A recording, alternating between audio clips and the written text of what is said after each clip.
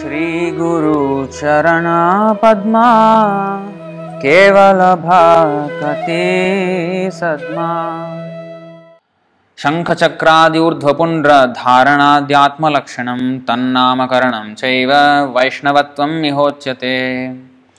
After initiation, the disciple's name must be changed to indicate that he is a servant of Lord Vishnu. You see, that is why we have our names changed. The disciple should also immediately begin marking his body with tilak, urdhvapundra, especially his forehead. These are spiritual marks, symptoms of a perfect Vaishnava. This is a verse from the Padma Purana Uttarakhanda. A member of the Sahajiya Sampradaya does not change his name. These are actually deviant Sampradayas. They are so-called Vaishnavas, but they have many deviant practices. So they don't change their name. One of the deviant practices, they don't change their name. So a member of the Sahajiya Sampradaya does not change his name, therefore he cannot be accepted as a Gaudiya Vaishnava. If a person does not change his name after initiation, it is to be understood that he will continue in his bodily conception of life. So now, this is a very important thing among devotees. I have seen that many devotees, even after getting initiated, they introduce themselves using their karmi name. That is not to be done. Unless, of course, especially if it is some official purpose where your passport name has to be used or something like that. That's another thing. But among devotees or even among when you are preaching, you should always tell your initiated name. So and so Das.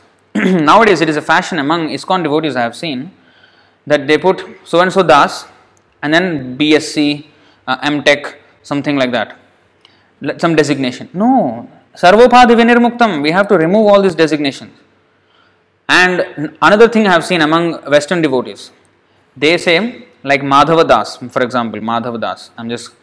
If anybody is Madhava Das, I think there is one Madhava Prabhu who is watching this. No offense to you, it's not meaning you. So if there is Madhava Das, and then they put their own English surname, like they put Madhava, say Peter, for example. I'm just making it up. So Madhava Peter. So, to show that I am a white devotee. So, this is very dangerous because you know why?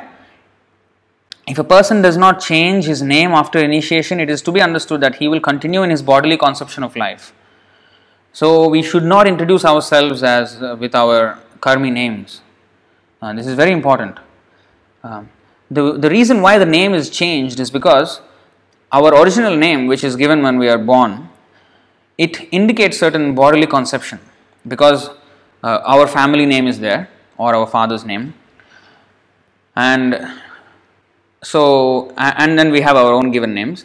So it actually means something that okay, I belong to this family, I belong to this father and mother, these are my parents. This is bodily concept.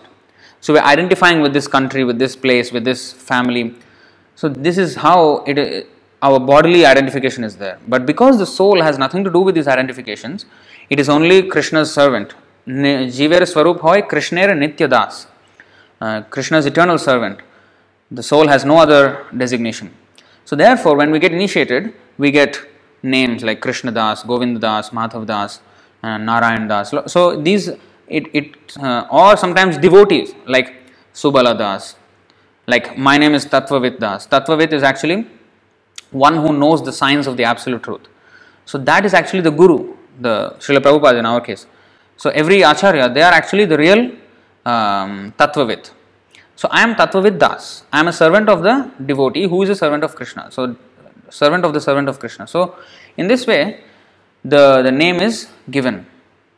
So that our identification comes to the point of I am a servant of Krishna. Vando Muisa Dhana Mate